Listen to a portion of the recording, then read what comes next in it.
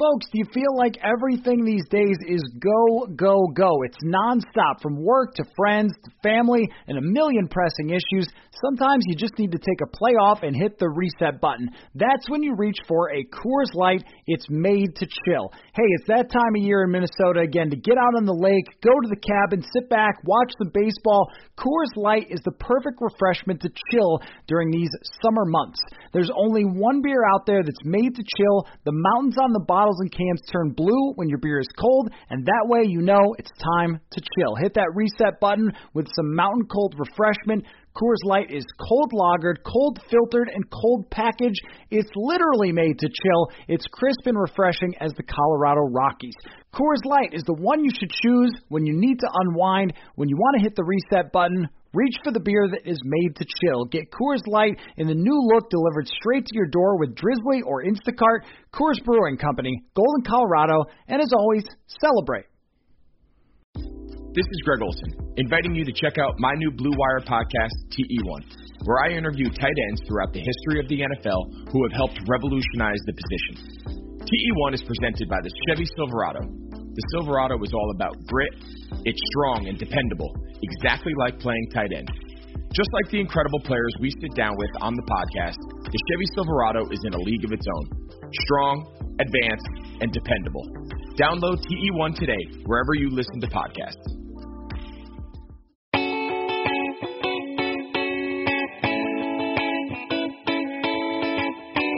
Hello and welcome to the Post. The Minnesota Vikings actually have a win now podcast. Matthew Coller along with ESPN's Courtney Cronin. And let me ask you the key question.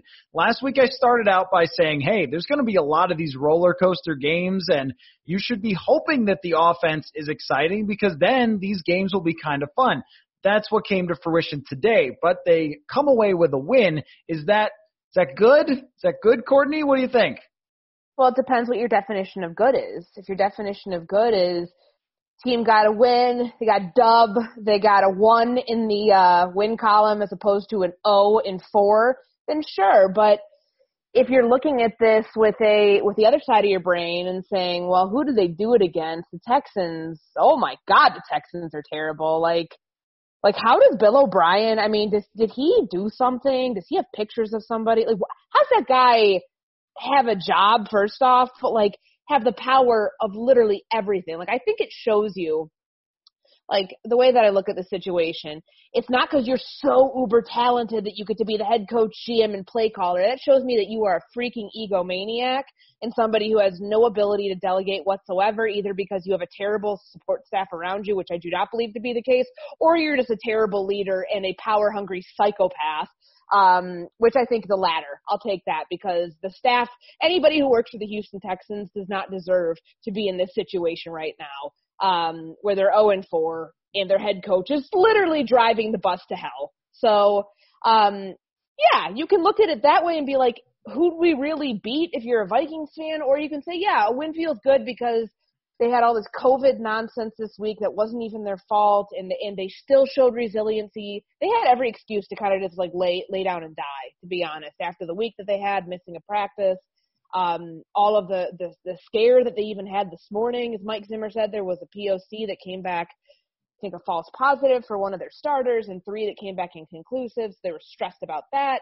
But they showed that they have a mental makeup, even though they are young and they're missing a lot of players on defense and injuries and what have you, that they can bounce back. But I think that most people, at least in my Twitter mentions at the moment, are like, why did they have to win? That game is going to put us out of contention for Trevor Lawrence. And I don't think that they have been in contention for Trevor Lawrence to begin with. That's just been my thought, that it's fail for Fields, if anything. But this game, this win, puts you further out of contention for that, because if we're being realistic here, and I know it is hard to come by wins in the NFL, but this is probably a 5-11 team, unless something happens, unless they have some breaks go their way. So it's like, okay, all of this for what down the line? You know what I mean? Like, it's a win that looks, a win is a win, whatever, but does it really help you long-term? See, I thought it was yield for Fields. I didn't really yield with a Y? Yeah, yield for Fields because it rhymes, and right? I mean, like yield, like stop. Yeah, exactly. Like, stop playing hard, try to lose, yield for Fields. Just lay down and let everybody go by. Maybe. I have not heard that one. I've only heard failed for Fields because I like alliteration. Okay, and don't play for Trey is the other one, or at least that's the one that I've been using. The dude from North Dakota State. Yes. He has his own thing. He does, yeah. People are really high on him. Daniel Jeremiah compared him to Andrew Luck, and then after he didn't play well in his only football game this year, then he changed that to comparing him to Dak Prescott. So he seems to think Trey Lance is going to be a superstar. I don't know. Man. People thought that about Sam Darnold too. So is it honestly just because Carson Wentz went there one time? I don't know. It's odd. I mean, I guess he just has all these tools. Like, he's big and he's really fast and he's got a super strong arm and all those things. I am also skeptical when someone went there, but, I don't know. We've seen quarterbacks go to strange colleges and turn out to be pretty good. So that ends up being on hold, though, that conversation for at least today. And if you want to read about it, I interviewed some fans about tweeting Trevor Lawrence memes at purpleinsider.com. So if you want to read what they had to say, it was a pretty fun article to write. But so just real quick on the Texans, because they're not our problem anymore after this. But I agree with you. My gosh. I mean, you run the ball 26 times for 96 yards in a game that you're losing the entire time. I mean, that's not something you see very often, is teams continuing to try to establish the run on second and long in the fourth quarter when you have to drive down the field. And I don't know if Bill O'Brien has ever tried a different kind of run play, but handing off to Wash David Johnson up the middle over and over and over again is a stupendously bad plan. And I think it says a lot about Deshaun Watson that he didn't play well. His coach is garbage, and yet he still found a way to be inches within winning the game, and I think that says a lot about Deshaun Watson. But put them aside. They don't matter. Their team's a train wreck. Clearly, the answer was there today that I posed earlier in the week, which was, would you switch places because they have Watson, you don't? I don't think so if Bill O'Brien has to come along with it. To me, the story of this game is, looking forward, this team is going to score points against other teams. They play against Seattle's got a bad defense. Atlanta has a bad defense. Detroit has a bad defense. Like, there are going to be a lot of those games, and even though they're going to come out with wins, and some people won't be too happy with that, I think it also makes things interesting to watch on a Sunday-to-Sunday basis, even if I am not declaring that they are back in the playoff race at 1-3.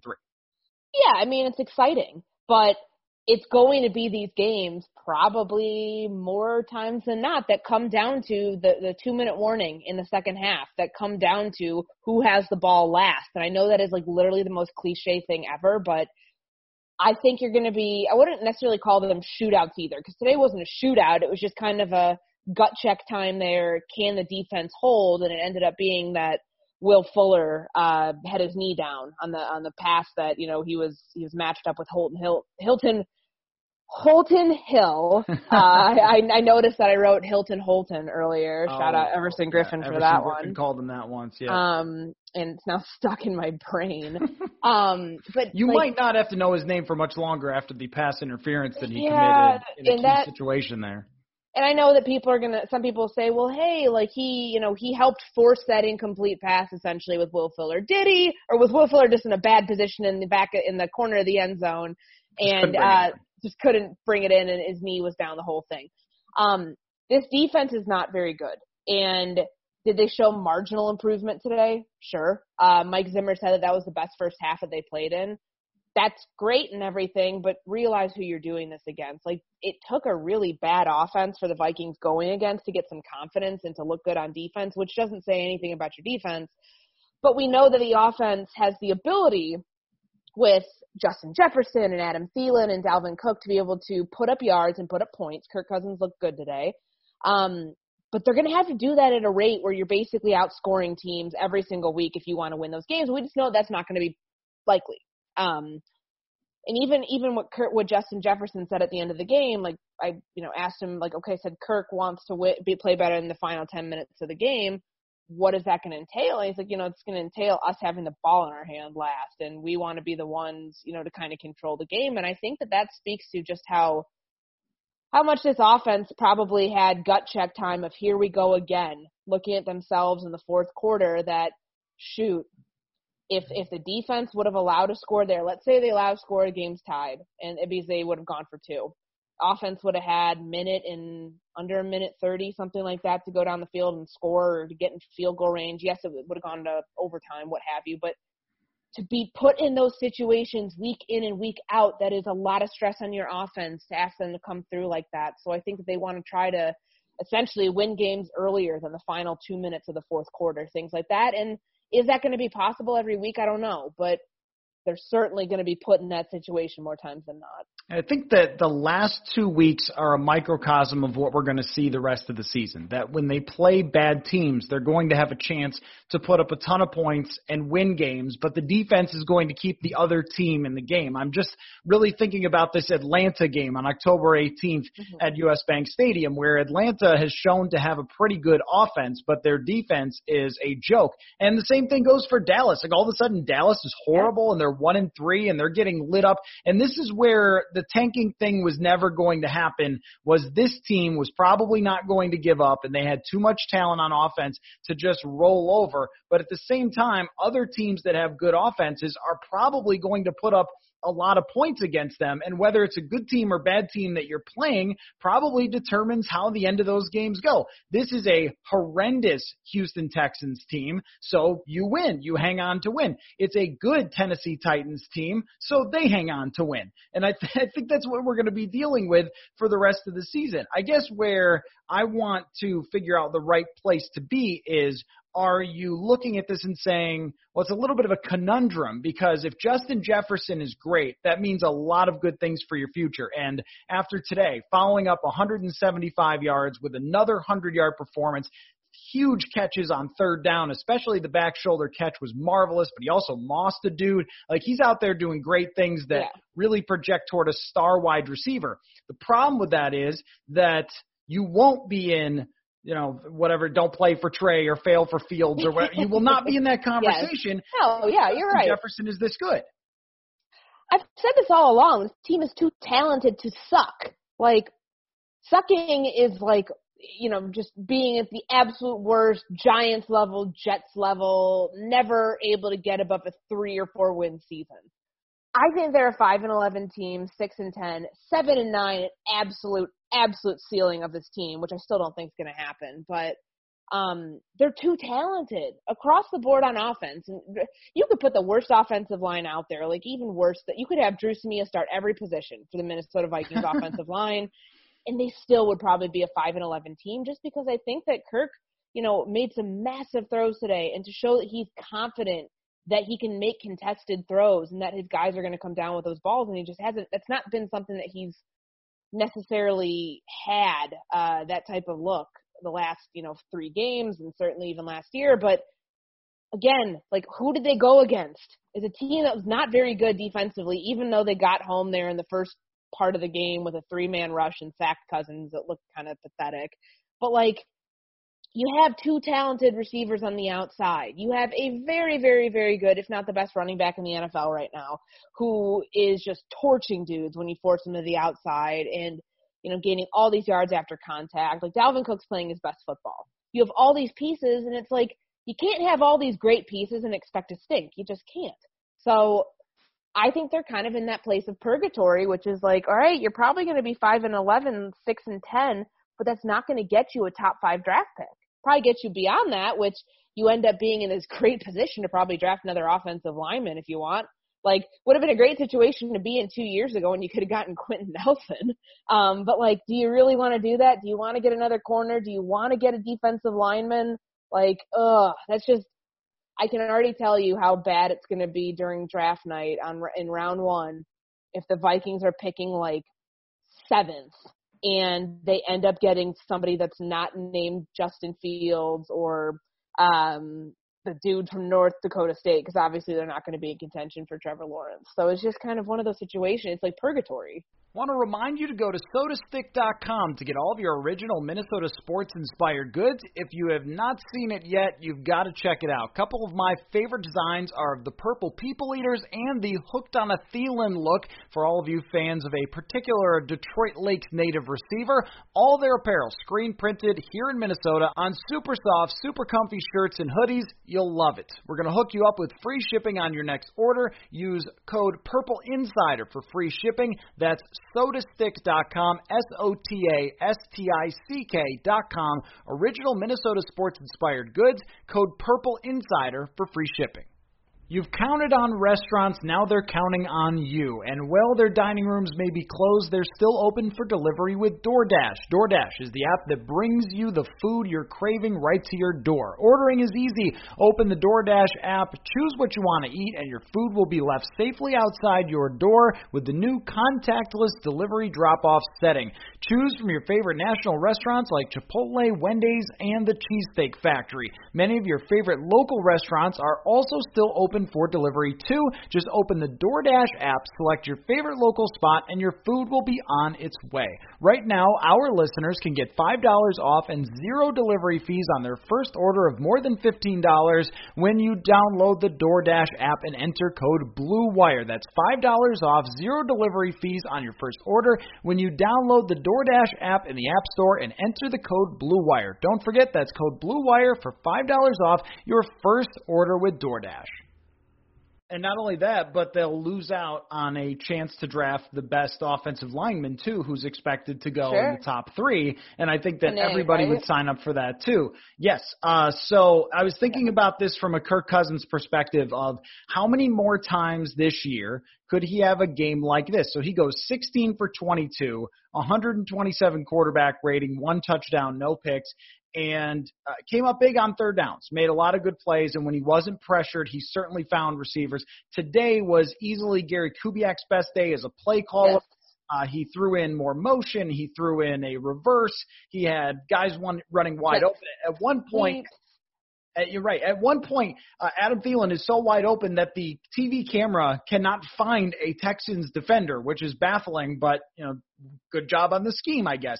And so you have Justin Jefferson emerging, you have Dalvin Cook, but it looks to me like, just look at the schedule going forward. You could have this type of performance from Cousins a number of times going forward. If you have it happen 7 more times and you win 5 of those games because he plays really, really well, then I don't think that the Vikings go into the offseason saying, oh, well, we've got to replace Kirk Cousins. I think that they're going to look at games like this and weigh them heavier than they will the bad games like Indianapolis or the bad games to come against good defenses. All along, I think that they felt like this guy is their quarterback. And as much as you can hope and try to will yourself to believe that they were trying to get to the bottom and tank and get another quarterback, it's games like this that they look at and say, hey, that's what he can do. And you can disagree with that, but I think that that is the reality of how they view their quarterback situation and how we should look at it going forward as he does this, I'm sure, a number of other times. The guy has had seasons just like this before in the past. They always come out with 8 wins, 7 wins, and I don't see why this one's going to be that different. Well, it's just like you're expecting mediocrity, and you're hoping that there will be some things that break your way, and he's able to get over that 9-7 type hump, and that he could be an 11-5 quarterback, or even, God forbid, a 12-4 quarterback. But you signed up for this knowing who he was, and knowing that you probably weren't going to be like. It's worst case scenario if you're thinking, how do we get rid of Kirk Cousins? You know what I mean? Like if they were truly thinking that, they wouldn't have signed into the extension because it's going to be more expensive to do it this way if they were to, play out the season and it goes terrible. And maybe this is the way that it happens. I don't know. But if they play it out and they're like, well, we need to cut him because like his 2022 salary is guaranteed on the 3rd day of 2021's league year, that you're wasting all that money anyways. Like, I don't think that they ever went into that thinking that that was going to be what they wanted to do. That's like the worst, that's the fail safe for you. Like that's not ever going to be their approach. But I just don't know, like he's the most hot and cold quarterback in the NFL. Like he looked good this week. But let's take that with a grain of salt. Like who did they play? They played a team that's not very good, a team that like honestly kind of looked like they gave up on Bill O'Brien and weren't even trying half the time. So I mean, I think people are smart enough to realize who the Houston Texans are and what this will look like against a good defense. That, these are games, yes, they had a scare there in the 4th quarter that the Vikings defense was going to have some problems once again. And it was going to be up to the offense to win the game. unfortunately for the offense's sake, it didn't happen that way. But that's not to say that won't be the case next week or against good teams. And honestly, you brought up Atlanta. I wanted to say something. Is Atlanta not the Minnesota Vikings, like a version of them? Because their defense gives away games, and their offense can put up a ton of points and yards. It looks good. They win in funnier fashion, but yeah. I mean, like, stupid stuff. Like, at least there isn't like stupid stuff here, like not jumping on the onside kick. What was it, 2 weeks ago? Anyways, like, I feel like you're just kind of stuck in this purgatory, where you can't be like the worst of the worst to get to get your quarterback and all that. And I think that is frustrating to some Vikings fans who at least believe that they know this Kirk Cousins as he is right now, and that he won't ever be able to rise above who he is right now, that he can put up good numbers against a bad team, but when it really counts, he won't be able to do the same. Okay, so let me ask you one more big picture question, because we sort of focused on the big picture of this win, which is there are probably going to be more games like it on the way against similarly bad teams, but there's not enough of those games to say, oh yeah, this is a playoff team now after they started 0-3. But let me throw this out to you in just a scenario, and then I got things to talk about specifically from the game. But let's say that they did get back in the hunt. What can they do from today that translates and projects forward that could get them back in the hunt? Well, I think they found their blueprint offensively. Yeah, I agree. I think that's fair. I think it's, you are a run first team, so run the ball first. Set the tone with Dalvin Cook. Take your shots with Adam Thielen, with Justin Jefferson. Strike a little bit here and there with Kyle Rudolph. Like, you have a vast array of options on offense. And I think that that's the blueprint that can probably carry forward the most, to be able to win games or at least stay close in games, things like that. But, outside of that, I don't really know. Like, I mean, there's a negative takeaway that I could take is that the defense, like, you didn't play anybody. Like, you had marginal improvement, but it wasn't, don't hang your hat on this Texans game and think it's that great. It's just not. But outside of that, I'm not really sure. Like, what's going to carry over. I mean, I think the blueprint is the biggest one. I think it's entirely Justin Jefferson. Like, the thing that goes forward is throw it to Justin Jefferson all the time, and you'll probably win a lot of games. I mean, we saw Stephon Diggs dominate last year against, albeit an easier schedule, though, now the schedule doesn't look quite as tough when Atlanta is horrendous, and Jacksonville definitely looks like a tank for Trevor team after losing to the Bengals, and you have Dallas doesn't look so hard either. The Saints kind of looked like themselves, but that was against the Detroit Lions, so there's that, but the Lions look horrible, and you might be able to beat them once or twice. So I think that if Jefferson is playing the role of Stephon Diggs, and even Dalvin Cook said it after the game, if Jefferson does that, all of a sudden Adam Thielen looks better again, and poof, there you have it. And I think it really it comes down to, you're going to probably have to put up 500 yards of offense every week and rely a lot on Dalvin Cook, but you can do it with the number of weapons that you have. So I agree with you, because I don't think that we're seeing a vast change in terms of this defense, especially since it does not appear that we're going to see Danielle Hunter anytime soon. Yeah. So let me ask you about this game, though. The Harrison Smith ejection is probably the most controversial thing that happened in this game.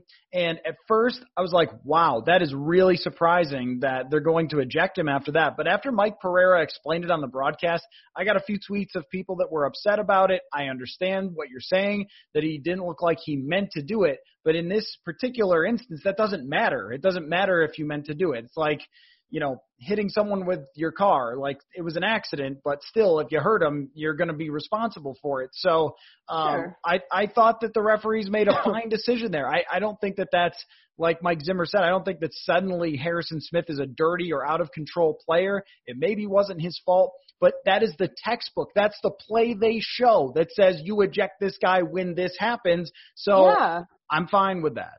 I don't know what else he could have done differently. Because Akins went low too, you know what I mean? After he caught that ball, he went low. So it's like, kind of like, unless you can contort your body to go to have your head go above his. I don't even know how that would work. If you're Harrison Smith, like, there was nothing he could have done. But as Mike Zimmer said, he's like, quarterbacks don't get penalized for throwing over the middle of the field. And those, when a receiver's making that play blind, essentially, and they don't see Harrison Smith, like, what is that? What the offense doesn't get penalized for anything like that. I guess you could say the penalty is the guy gets knocked out of the game with a concussion, and that's a serious thing. But I don't know what more Harrison Smith could have done. I don't fault him for it. It's not egregious at all. It was certainly a judgment call because that's not an automatic ejection. Like, that was something that the refs deliberated over, and they determined that obviously the helmet to helmet, he led with the crown of his head, the whole thing, textbook, like you said. Like, I know Mike Zimmer was hot in the moment about it, but I'm sure he'll look back at it and be like, yeah, it sucks, but like that's what it was. But that was a turning point for the defense for sure. And I think what this truly highlights, is just like they did enough today to get by, because they were allowing just over 31 points a game through the first 3 games. And they still struggled. We're still seeing some of the big issues that they had with explosive plays. I think they're up at 9 right now of the plays, at least what do you deem an explosive? For me, our definition is 30-plus yards or more. They've got 9 of those, including the Will Fuller one today, which is 43 yards. But safety depth has been an issue for this team for months, like dating back to training camp, dating before that, and they haven't solved it. And now it's really coming up to bite them, which is a scary spot to be in when you only had 4 corners active today. Cam Dantzler gets hurt early in the game. George Iloka, who was a safety, was practicing at nickel all week. Mike Zimmer has to ask him on the sideline, do you know how to play safety? Like, all these things. He's kind of like not good. And I guess it's not for lack of trying. They did bring safeties in to work out. They had a couple. Stephen Parker was somebody they signed or they claimed from Miami during training camp. None of it panned out, but does this now become the next position group that gets the same sort of treatment as like the offensive line? Like, not addressing it enough. Fans are never going to be satisfied with how they address it. Like, I don't know, because Harrison Smith is not going to be able to play forever. Anthony Harris might not be on this team next year just because of the contract situation and long-term deal and what their cap space is. So I'm curious, like, going forward, what does this position look like beyond this group? Because they certainly have depth issues, and you don't know. Is Harrison Smith going to be suspended for next week's game? I don't think it's – I wouldn't think so, but, the fact that he doesn't have history, I would think he doesn't. I think he's only ejected like one other game of his career. I don't remember that. Was he ejected one other time?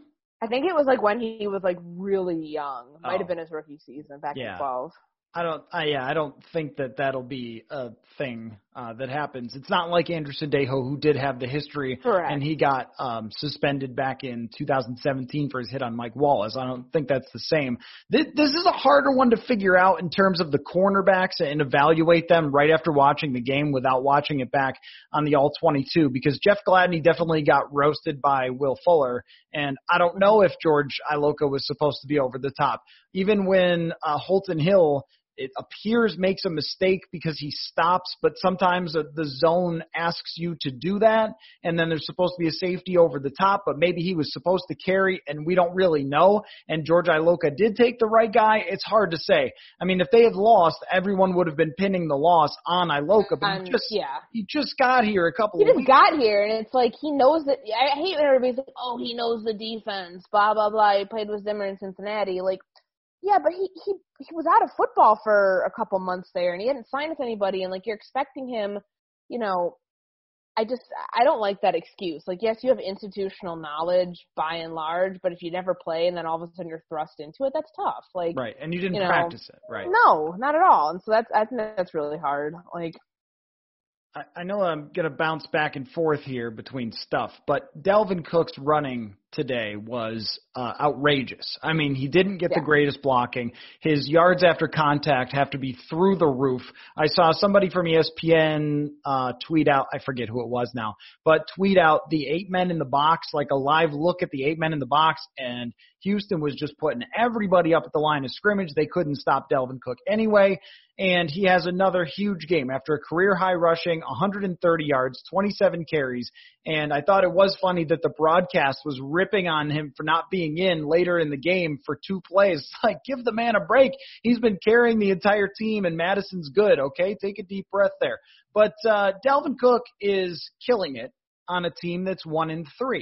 So as we're always assessing whether it was a smart idea to sign Dalvin Cook to a contract extension after these last 2 games, do you say yes because he does stuff like this, or not really because they're still 1-3 even though he's been marvelous? That's a tough one. Yeah, because last week he was great too, and they still lost. And I think yes. I'll say yes for a number of reasons. Because if you don't have him, do you have a win today? Because are you getting that same production with Alexander Madison? Maybe, but like Cook is part of the blueprint. Like he's the biggest part, in my opinion. You start things with him to establish what you're going to do. Because I mean, it's not like some Football Outsiders type game plan where you don't need the run to set up play action. Like that's such nonsense. You need the run, not every play, but you need to be able to have the threat of run to set up play action, which Kirk Cousins is really good at. And you know what happened today? A lot more play action. He went 9 of 11 for 180 yards and a touchdown on play action passes on Sunday. It's more completions on play action he's had in his first 3 games combined because he was 8 of 16. What helped with that? Dalvin Cook. So, yes, I'll say yes. I think that's a fair assessment of it. Somebody's going to say, well, you could have gotten the same production out of Alexander Madison. Well, I don't know that to be the case. Neither do you. Neither does anybody else because we've seen Madison in such limited use. But I do think that, you know, they're not going to be able. They need to do so much offensively to be able to carry the weight of this team, and this team is heavy. This defense in the baggage the defense has this year is a lot to carry. So they have to overcome it in so many ways, and it's just kind of like you got to just throw as much as you can at the wall to stick. And Dalvin's very much a part of that, I think. A huge part of that. Yeah, I don't think they're in last week's game or that they win this week's game at all without Dalvin Cook. And he has been that valuable to them over his career that when he's great, they win. And that's not just the racking up yards at the end of the game. He has important yards. He has huge plays. They threw a swing screen to him that went down as a run, but it was really more of a pass. And he gets 11 yards on one of those plays that usually get blown up by linebackers. There were several times where he's caught in the backfield. He gets 4 yards. And going into the end zone, he just disrespectfully pushes the Texans corner like, get out of here. Don't even try to tackle me. You're going to have a problem with that. It's not ever about whether Dalvin Cook is good because he is extremely, extremely good. One of the most 3 or 4 talented players. The conversation was always, I mean, in part, how much is that going to matter this year? Because they might end up with 6 wins. And then you say, well, we wasted a great Dalvin Cook season for 6 wins. Yeah. And then it's projecting forward. It's not about this year in his prime. It's about where's it going to be going forward. And I don't know about you, but when you saw him down on the field for even 5 seconds, it was like, oh, is this here we go again with him? Yes. And the thing is, they are better on the field with him than without him. So like for the first part of his career, so from the time he was drafted in 2017, they're 12-3 when he has at least 100 yards from scrimmage, and I think they're 6-9-1 when he has less than that. So that's over the course of 3 seasons. That's sample size. That's showing you, yes, they are worse when they don't have him on the field, and that's why he is such a big part of this. But I understand what you're saying. It's kind of like, well, if he has such a great year, they don't do anything. What's the point of it? Because you put all these touches on his body, and it's like mileage that's going to be there next year when they are supposed to be really good, or at least the expectations will be higher, assuming the cornerbacks come along at the pace that you would expect. But I just don't see any other way around it. It's not like you can be like, yeah, go sit out for a year and come back. Like we'll get you, we'll get you in 2021. That's just not possible. So I think that they're in a good place with him right now. But the injuries, man, oh gosh! Like for a second, when I saw him like kind of kneeling down there in the end of the game, and I was like, are they going to rule him out? Like, what's the deal here? And it's just like, I think every time something like that happens, because remember he got banged up under 4 minutes to go in the game last week. I thought it was an ankle or a hamstring, and he ended up being fine, clearly. Right, yeah. But it's just like, oh gosh, like I just think everybody's going to collectively hold their breath until they see that he's okay and can finish out a game. And I mean, he was terrific today. Another great day for him. And I think honestly, so much of that is Cougs. And where he designed those runs. I mean, it wasn't just Dalvin going up the gut, even though I'm sure he would have been just fine doing that, but it's forcing things to the perimeter, making all these edge plays, like really taking advantage of how bad Houston is at setting an edge, and, you know, exploiting that part of their game plan. And Dalvin, really, that's where he shined the most. I mean, he can cut outside, and once you give him a crease, like, that's going to be a problem too. Yeah, this was exactly the type of win that Gary Kubiak wants, where Dalvin Cook goes for over 100, Kirk Cousins only has to throw 22 passes, but he gets a lot of explosive plays out of those passes, and because he's only dropping back 25 total times in the game, you don't let J.J. Watt ruin your game plan, as in some ways Jadeveon Clowney did the week before. Another player that I wanted to ask you about is Yannick Ngakoue, and maybe this is me focusing a little too much on one small thing that I spotted, but Ngakoue gets another sack today. It was kind of one of those, like, Deshaun is stepping up in the pocket, and it's maybe a 1 yard loss type of sack. But still, 3 sacks in the last in the position of it, too, like where they were at that point of the game, I think was critical. Yeah, right. So a good sack. I mean, he gets credit for that. But there's another play where I think it's Watson running. And at first, Yannick Ngakoue sort of is like, I'm going to get him. And then as soon as he doesn't, he's just kind of like, nah, I got nothing left on this play. And just sort of just shuts it down for the play. And I thought, this is kind of Yannick Ngakoue. Like, he will ramp it up at some times, and then other times just cool it right back down. And at the goal line, I don't know whether to give him any credit for jumping toward Deshaun Watson and making pitch the ball. Because I think if the pitch is executed, they score a touchdown there. But instead, they traded DeAndre Hopkins for this guy who is awful in David Johnson. And so he can't even catch the ball or run or do anything. Great trade, Bill O'Brien. But, you know, whatever. Ngakoue does the right thing. He got Watson to get the ball out of his hands quickly so they could rally and potentially tackle him at the goal line. One-on-one with Iloka, though, had a pretty good chance to score still. Aside from that, I think that we've really seen the whole version of Yannick Ngakoue, which is 1 or 2 times a game, he's going to show up with something great, and a lot of other times in the game, he's going to disappoint you. And I wonder if you think that his play so far, if you were to project these first 4 weeks onto the rest of Yannick Ngakoue, if you want that as long-term. Well, I think they want it long term because they're thinking pairing him with Daniil, and what does that actually look like when they have 2 elite pass rushers on both sides? I don't know when Daniil's coming back. No idea. At this point, and I think too, like, just to kind of touch back on everything that came out the last few days with him flying to New York and gallivanting through Times Square on his way to get a second opinion on the herniated disc in his neck. There's no point for him to come back, I don't think.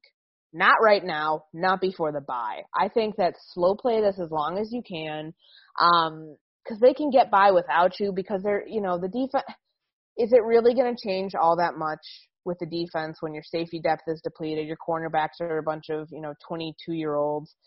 They're going to need some time to develop. You don't have Anthony Barr in the middle of your defense, and the interior of your defensive line is still not great. Like, I mean, is this the right time for him to come back and risk even further injury? I don't know. So, but next year, let's say he chills the rest of this year. Like, this is like worst case scenario. I think that I would absolutely extend Yannick Ngakoue. I haven't heard anything about that happening yet, or them even being in talks, but, if you can have the same sort of 1-2 punch that you had with Daniil Hunter and Everson Griffin, and be able to have the type of rusher Daniil is on one side, and then you have the finesse, flashy pass rusher in Yannick Ngakoue on the other side, who is good for, like you said, good for a sack a game, good for a forced fumble, strip sack, tackle for loss, some big splash play. And maybe he'll disappear a little bit, probably won't play the run, but I mean, They didn't have to today because the Texans are terrible at running the ball too. Which I thought was they ran I right thought it was into the linebacker. only good thing that they did. So bad. But yeah, like I mean, I'll be willing to go out on a limb here and say yes, even with a small sample size, I would extend him just because I feel like when they can actually do what they want to do defensively up front, it's worth it. The wait is finally over. Football is back. You might not be at a game this year, but you can still be in on the action at BetOnline. BetOnline is going the extra mile to make sure you can get in on every possible chance to win this season. From spreads and totals to team and player and coaching props, BetOnline gives you more options to wager than anywhere else. You can get in on their season opening bonuses today and start off wagering on wins, division championships, futures all day, every day. Head to BetOnline today. Take advantage of all the great sign-up bonuses. Don't forget to use the promo code BlueWire at betonline.ag. That's BlueWire, all one word. BetOnline, your online sportsbook experts. I think that they're probably going to do it to win the trade, as always, and they're going to overvalue what he brings. I am not saying he's bad by any means. I mean, when he explodes at full speed and he gets a sack, the way that he strip sacked Ryan Tannehill last week was terrific, and he's gotten really high grades from PFF the last couple of weeks on his pass rushing. He might for today as well, but I also look at a lot of situational rushers, too, as being able to do similar things, guys who are sort of proven around the league. And then when you do the math with how much it's going to cost and so forth, then that's where I get a little bit hesitant about that. Maybe they'll just franchise tag him and play him for one more year anyway. Yeah, they could do that, too. If he's going to sign it and play on it. I mean, we don't know that for how he's going to look forward. I know this is in the 2021 tunnel a little bit here, but I'm just sort of like, we're always going to be assessing through each part of the season how we feel about Ngakoue, and I think he's very good at being Yannick Ngakoue and doing the exact thing that he does. But much more than that, I'm not sure how much you get. And if you have Hunter, does he make someone else better too? The math formula there is kind of interesting. So I'm gonna keep watching because he's been very good these last couple of games, or at least he's made very big plays, and I want to see if that gets a little more consistent throughout the season. Before we wrap up, I want to ask you now about a couple of other teams and whether you think the Vikings are suddenly better than these teams or not, now that we have a sample size, okay?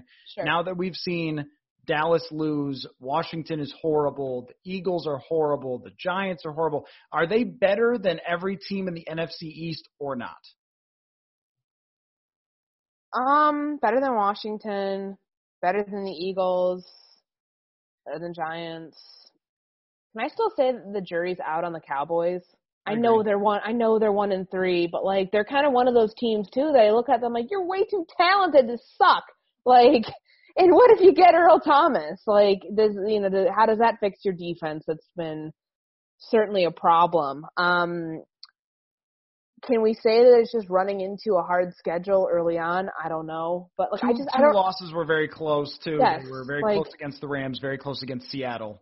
Sure, and I don't know. I'm not ready to say every team because the Vikings are still like, what have they proven to us? They beat a bad Texans team. Right.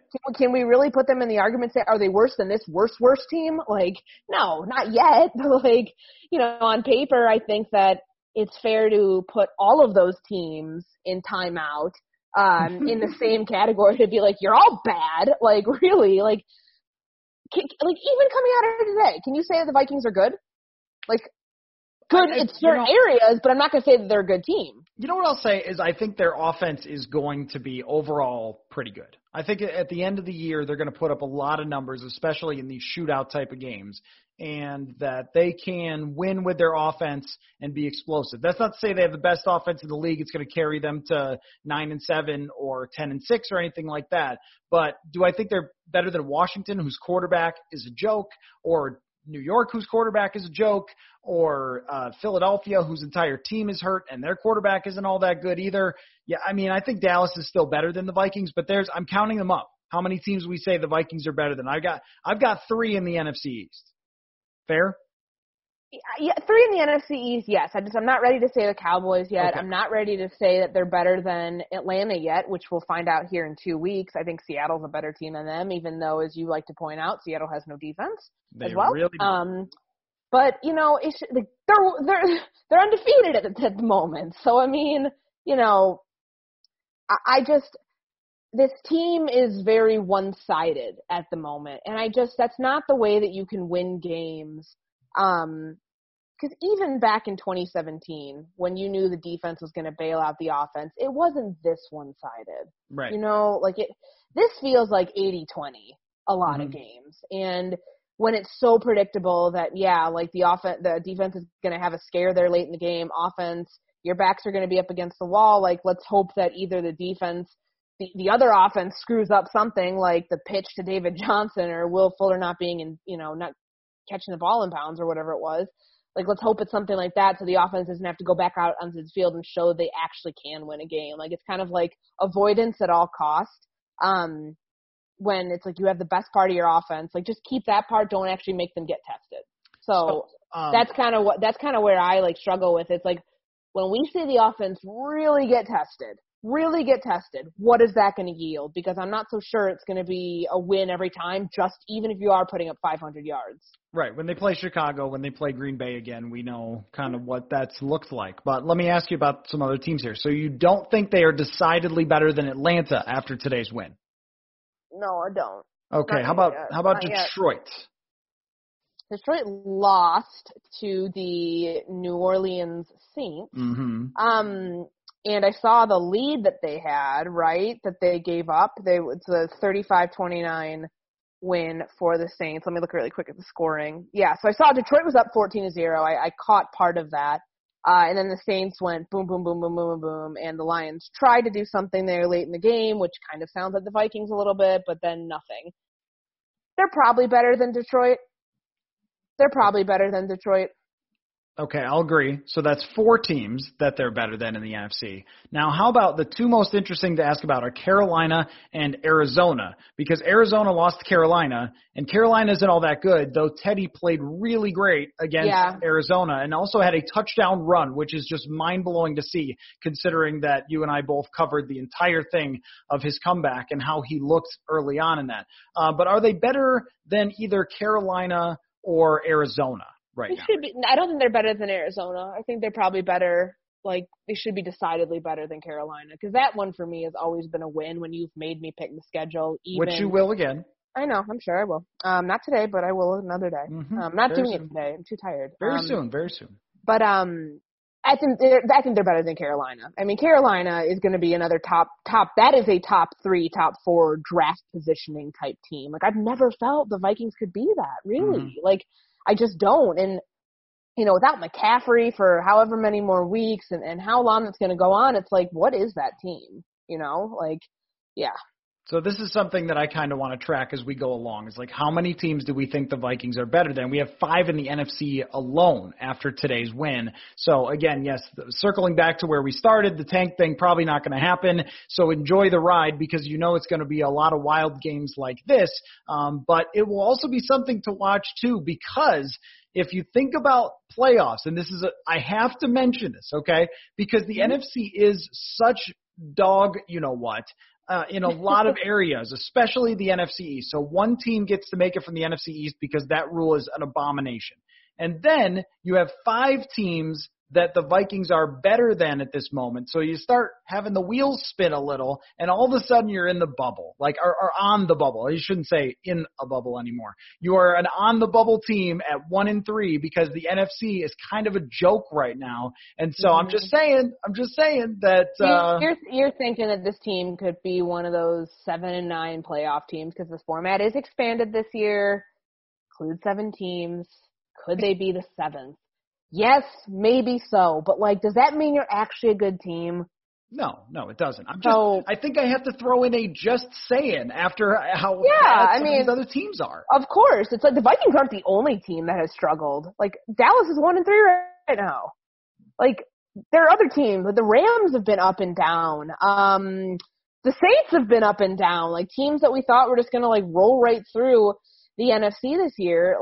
It's been just weird. You know what I mean? So I don't know. I think that they're in a position where they're kind of right in the middle of the pack of the teams that make you scratch your head. But an 0-3 start No one predicted that for this team, especially of like all the teams that you thought were going to like be like winless, or with one win at this point of the first quarter of the season coming to a close. I don't think anybody predicted the Vikings to be that. So that's why I think it's a little bit more jarring, because you're looking at this being like, wow, like they shouldn't have been here. But then again, a lot of circumstances, and I'm not blaming it all on injuries and all this other stuff, but like there was a lot of stuff that happened over the course of the off season that, you know, pointed to, well, it's probably not going to be as smooth of a ride as we thought it would be in 2020.